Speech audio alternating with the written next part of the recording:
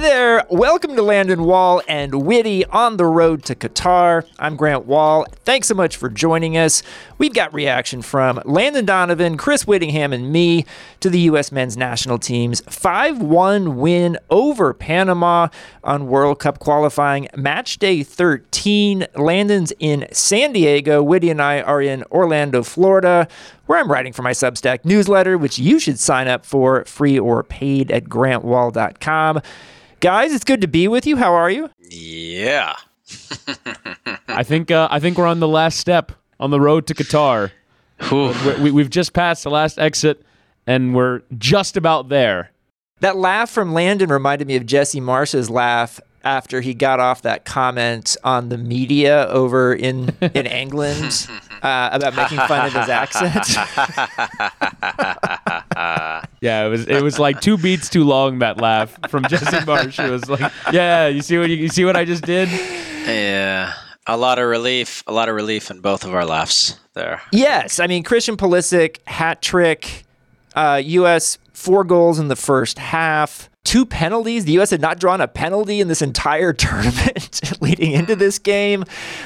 First goal by a U.S. center forward, Jesus Ferreira, since Ricardo Pepi had 2 in Austin in October. There's a lot of stuff that happened tonight that we haven't been seeing much. Landon, what were your thoughts? You remember early in these podcasts we talked about piling on pressure.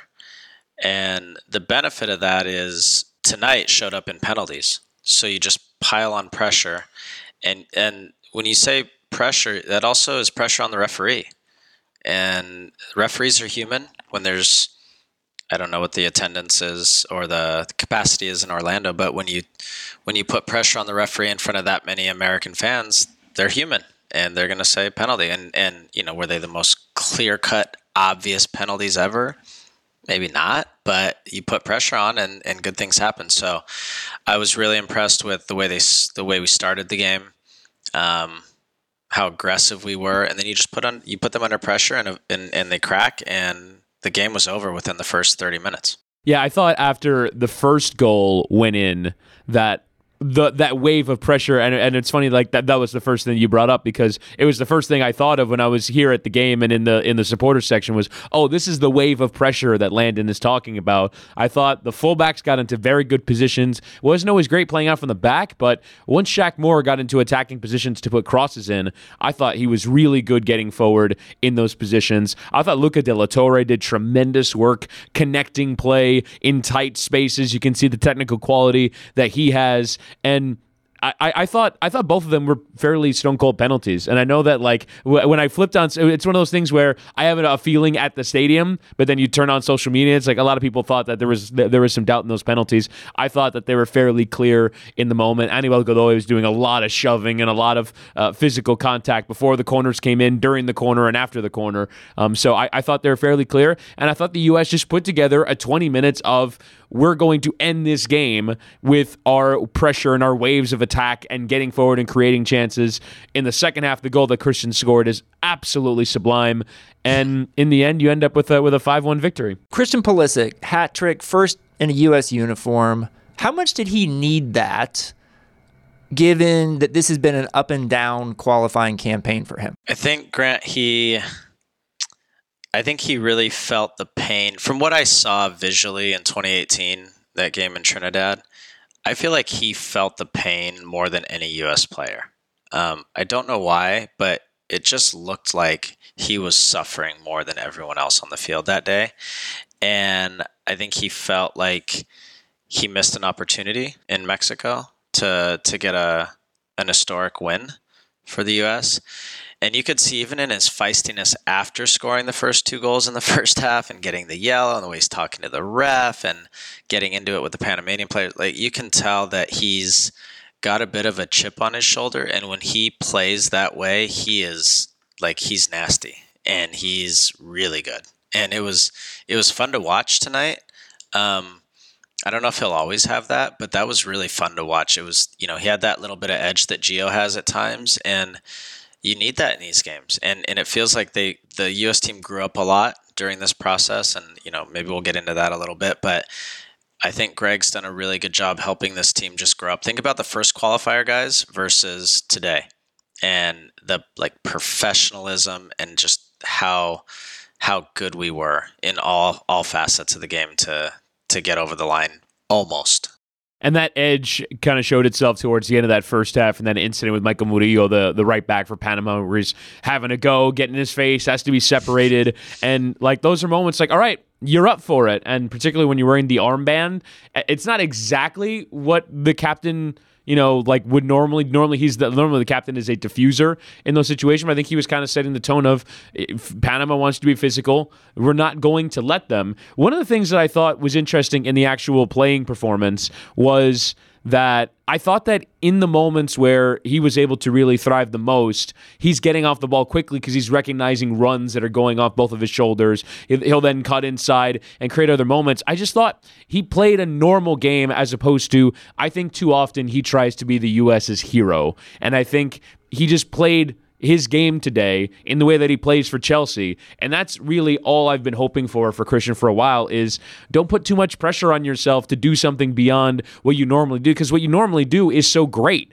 And so I think we saw today just a very kind of normal performance where he was slipping passes through when they were on. He was combining with teammates when it was there. He wasn't really inviting as much contact, although Garaskia, the midfielder, took a decent chunk out of him that probably should have gotten a yellow card. But I just thought it was a fairly normal performance from Christian Pulisic, and that's kind of what I've been hoping for from him for a while. I want to ask you about this, Landon, because this idea of Christian trusting his teammates more tonight, I do agree with that. I wrote that after the game, that it's part of not trying to be that hero and trusting your teammates, and yet he still had a hat trick, right?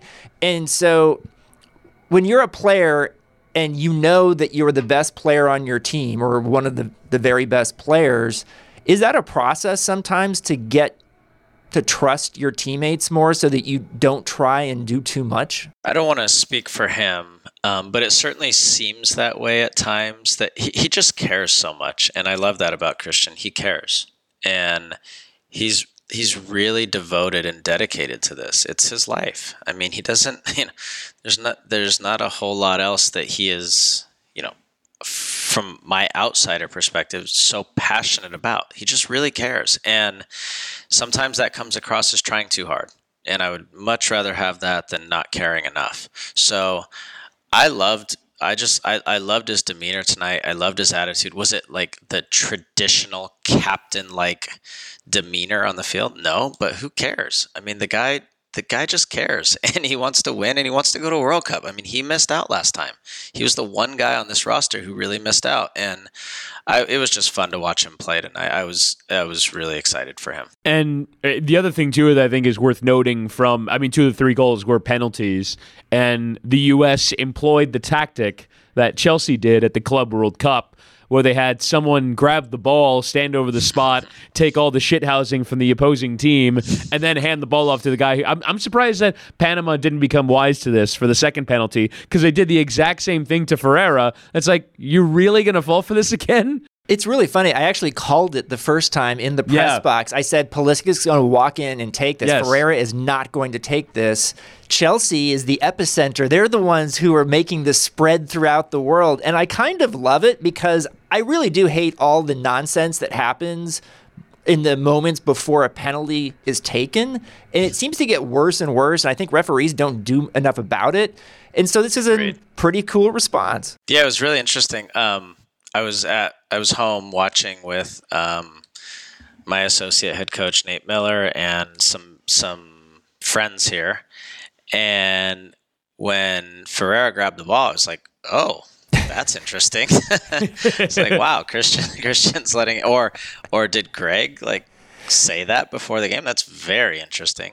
But then, yeah, it was exactly what you said, Grant. It was just a little distraction to let Christian gather himself. And both penalties were really well taken. And you could say, yeah, they're penalties that were part of the hat trick, but there's no guarantee. I mean, penalties are not guaranteed, especially in a pressure moment like that. So I thought he handled it really well. I also wanted to ask you, Landon, so in the press conference that we just saw, Chris and I here, Paul Arriola was in it, scored a nice goal tonight, and he was asked about portions of the fan base not necessarily buying into him. And did he feel like he showed something tonight? And Arriola got this giant grin on his face when that question came. And it was just kind of an awesome moment, because this is a guy who works as hard or harder than anyone else, and a lot of times gets static for not being much of a finisher. That was a really nice goal tonight. And it was something that the U.S. needed, and it rewarded Greg Berhalter's faith in starting Paul Arriola. And I thought Arriola said something interesting too. He's like, I know how valuable I am to this team. So he doesn't really care what some of these fans think, I think. Guys, there's, in baseball, I think they have a wins against replacement. And in basketball, they have, I don't know what the exact term is, but there are guys who you play that just help you win. And statistically, they're an anomaly. All the analytics people can't figure out what they are, who they are, because it makes no sense. He just helps you win. And yeah, he got on the scoreboard tonight, but Paul Arriola is the type of guy who just helps you win soccer games. That's all there is to it. And look at Dallas. Look at FC Dallas now. DC traded him to Dallas, and Dallas are a pretty similar team to what they were last year, and they're just better because Paul Arriola is on the field. And you can't – it's hard to quantify. It doesn't show up in any, post-match stats. He just helps you win. And people can talk shit all they want, but the guy helps you win. That's it. And that's one of those things where I think fans would probably want a more – quote, like, quality player in that position. I think when people look at Paul Arriola on that right wing, it's, it come a big moment. Is he going to have that clinical finishing ability? Is he going to put that perfect ball into the penalty area or create a lovely 1-2? And that's just not his game. But Landon, from a coach's, we've talked about this before, but from a coach's point of view, like, what do you see just in terms of like one or two facets of his game, whether it's pressing or the overall running that he does, being in good tactical positions? There are other players in the world that kind of carry this reputation of coaches really like him, but fans might prefer, maybe a little bit more of a star, a more technical player, someone who creates more. What are some of the details that you see now from a coaching point of view? It's similar to Jordan Morris is similar, right? They both stretch the field. They put you under pressure. I know I keep saying this. I sound like a broken record, but he just puts you under pressure. And he's playing as a right-sided winger, but he's in the middle of the box on the cross from Anthony Robinson and gets his head on it to finish it, right? But then he's responsible. And ultimately, as a coach, you want to know that you can trust your players. That is, if there's one thing I've learned in 3 years, it's that you want to be able to trust your players. When you put Paul Arriola on the field, you put Jordan Morris on the field, you can trust the performance you're getting out of them. Is it going to be a 10 out of 10? Probably not. But it's not going to be a 5 out of 10 either. You're going to get a 6.5, 7, 7.5, 7.5 every single time. And that, I can't tell you how valuable that is. And I was just happy for him. He's dealt with a lot of criticism from people who are, want everyone else to play but him, and it was just a great moment for him. Everyone is talking about magnesium. It's all you hear about. But why? What do we know about magnesium? Well, magnesium is the number one mineral that 75% of Americans are deficient in. If you are a woman over 35, magnesium will help you rediscover balance, energy, and vitality. Magnesium supports more than 300 enzymatic reactions in your body, including those involved in hormonal balance. From functional medicine doctors to mental well-being and female hormone experts, we all know that magnesium is the one mineral to improve all aspects of well-being and health. But which one? Magnesium Breakthrough from Bioptimizers, the trusted choice recommended by leading experts with 7 best-absorbed forms of magnesium to ensure your body receives the support it needs for overall well-being. Go to bioptimizers.com/balance today and use code BALANCE10 for 10% off. Support your journey to wellness at bioptimizers.com/balance. Magnesium Breakthrough from Bioptimizers, your foundation to optimal health and vitality. So I haven't said yet that what the scenario is for World Cup qualification, in case listeners don't know. The U.S. goes to Costa Rica, plays on Wednesday. The only way the U.S. does not qualify for the World Cup on Wednesday is if Costa Rica wins that game by 6 or more goals. So the goal difference matters. scoring 5 goals tonight matters. And so U.S., I mean, if this had been a 1-0 game, we would be talking in a different tone, I think, heading into that game in Costa Rica. But one of my questions is, how is this game going to look? What is Costa Rica going to try and do to score 6 goals? Are they going to start like 8 attackers, or how's that going to look? Well, my bigger question, I mean, Whitty, I just want to hear your input. Like, what do you think the U.S. lineup looks like Wednesday? What do you do if you're Greg? Well, I thought, first off, the result allowed him to manage it very well because he was able to bring Musa off at halftime. He was able to take Pulisic off in the second half, Adams off in the second half. The only one that didn't get a breather was Anthony Robinson, so I'll be curious if he goes with him from the start. But, yeah, I mean, I think you kind of have to assess where everyone is at physically and then go again with your best team just because – at the very least for 45 minutes, like you kind of want to get to halftime 0-0. And I don't know how you approach that game in terms of tactically. Are you trying to create chances or are you trying to hold on? Like, do you like put in a midfield of like Adams, James Sands, and Kellen Acosta and just have 3 guys that are more holding in nature? But I think it's who's fit. And pick the best guys who've been playing the best right now. You get probably DeAndre Yedlin back in there because he was able to rest today. But Tim Weah, right? Yeah, I mean you can put him back in there. But you start with Stefan in goal. You pick Zimmerman again. You maybe Miles Robinson again, just because they've worked so well as a tandem. Maybe you can stick Aaron Long in there. But I mean, Landon, from my perspective, it's the best you got. Because even though you can kind of consider it maybe a game that's meaningless because of the situation that we've laid out, I still think it's important to just make sure that you're not looking at a game that's 3-0 at halftime. And you're like, oh boy, is this going to happen again? You have to put your best foot forward. Yeah, but you can. This is from the beginning of qualifying. I've said the teams who have real depth are the ones that benefit now, especially because they're 3-game weeks. And so Costa Rica at the end of a 3-game week, it will be very difficult for them with basically the same 12 or 13 players to have enough energy to run up a 6. Now, I don't want to jinx anything, but to run up 6-0 against the U.S. is, I mean, so unlikely. So you can play Sands. You can maybe rest Anthony Robinson. You bring Yedlin back in. You bring Weah back in. You can start Gio. There's lots of, you can start Jordan Morris. There's lots of ways you can do it so that you can at least get to halftime 0-0. And if you really need to bring, Christian in or whoever, you can do it. But I mean, the U.S. we have plenty of talented enough players to get a result. And by a result, I mean lose 0, 1, 2, 3, or 4 to Costa Rica and still be fine. They were talking in the post-game press conference about wanting to win for the first time in a World Cup qualifier in Costa Rica. So they are at least saying that publicly. What they end up doing may be a different thing. But personally, I would like to see the spine of the team not change all that much. I would like to see Stefan, Zimmerman, Miles Robinson. I'd like to see Tyler Adams start. I mean, the guys that who also want to be out there, by the way, because this is a big moment that you can qualify for a World Cup. I'd like to see Christian start this game. I'd like to see Gio start this game. Now, from a physical perspective, they talked in the postgame. I asked Greg Berhalter about the stomach bug that I think Fox was the first one to report this on their broadcast that players had from Mexico.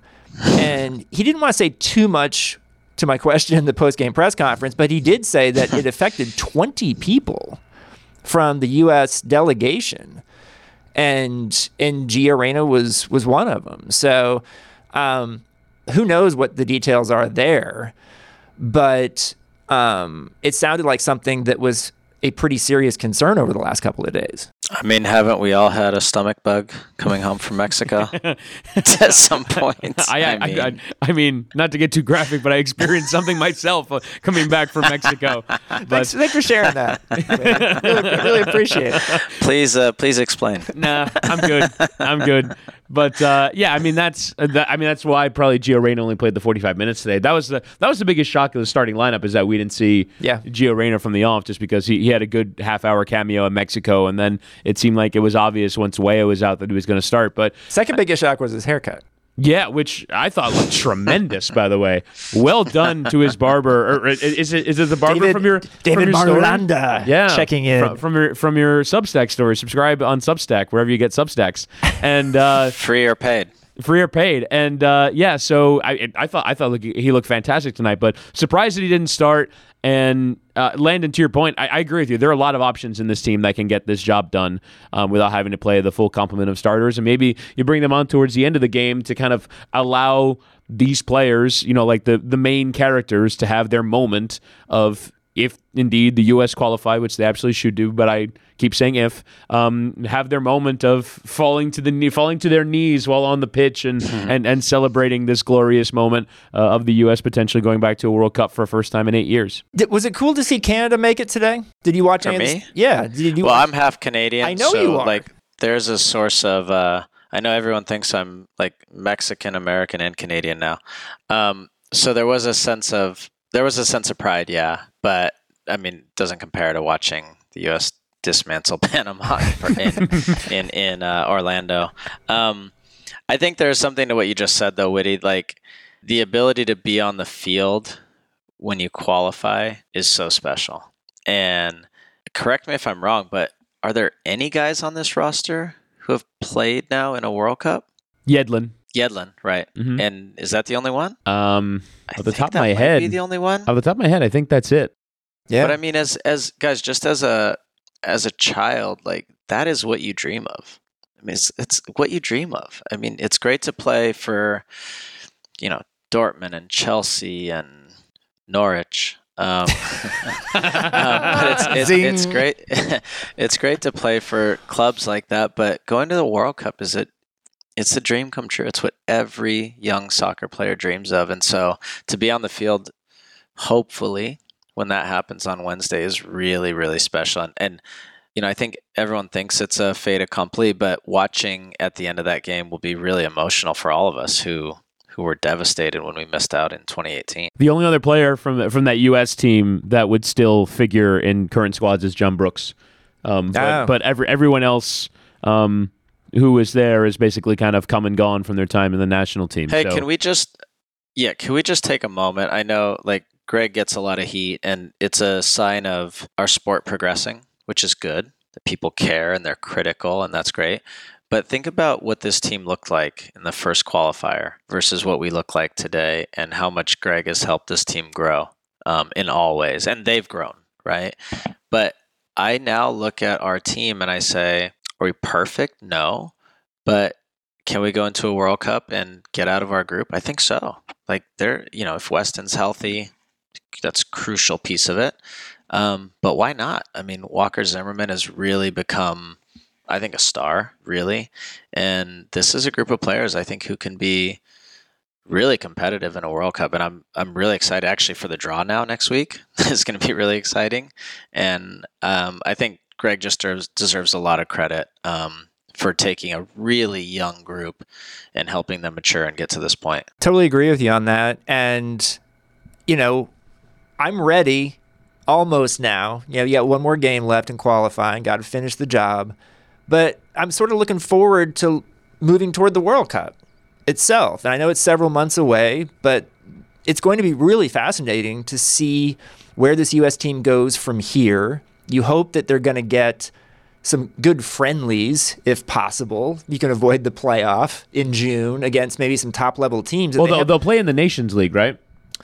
They do have that. Yeah. They do have that. But I also want to see them in September, get some good friendlies in. I want to see how this team can play against a top 10 team in the world under Greg Berhalter. He literally hasn't had that opportunity. The players have not had that opportunity since 2018, right? Under Dave Sarachan, they had some big opponents. The best team they played was Switzerland away, right? Yeah. Yeah. And that's kind of it. So I really do want to see, because I think this U.S. team has another gear to go into, and we know how different the World Cup itself is from CONCACAF World Cup qualifying. I think they have guys who are, because of a lot of their top European club experience, I think that will help potentially even more at the World Cup than it does during CONCACAF qualifying. I think the key, Grant, though, is health.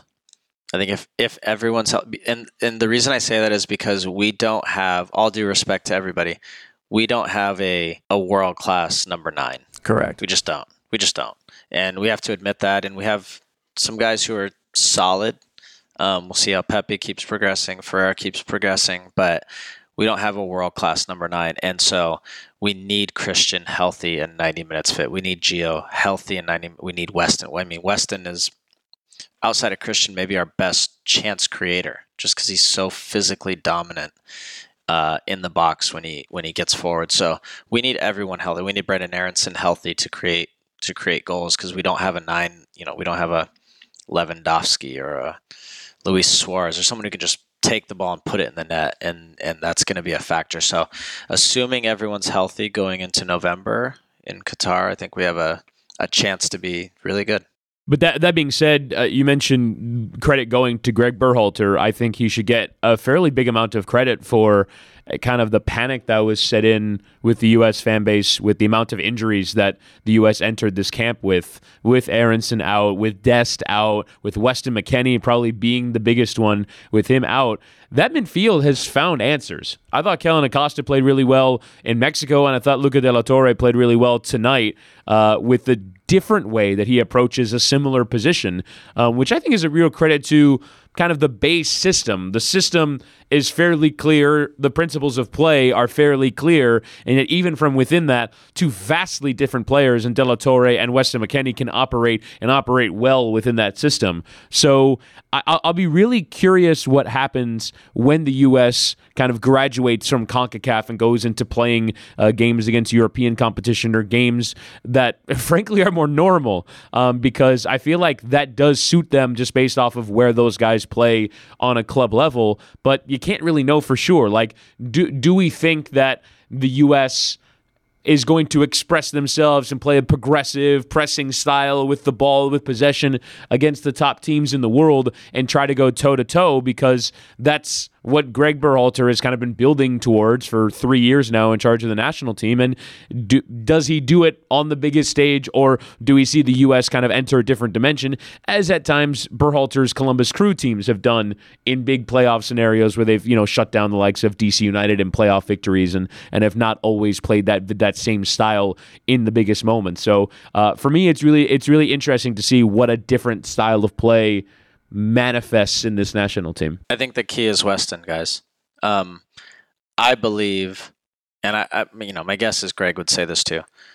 If we had Weston at the Azteca the other night, we win the game. Like, I think he finds a way to help us score a goal in some way.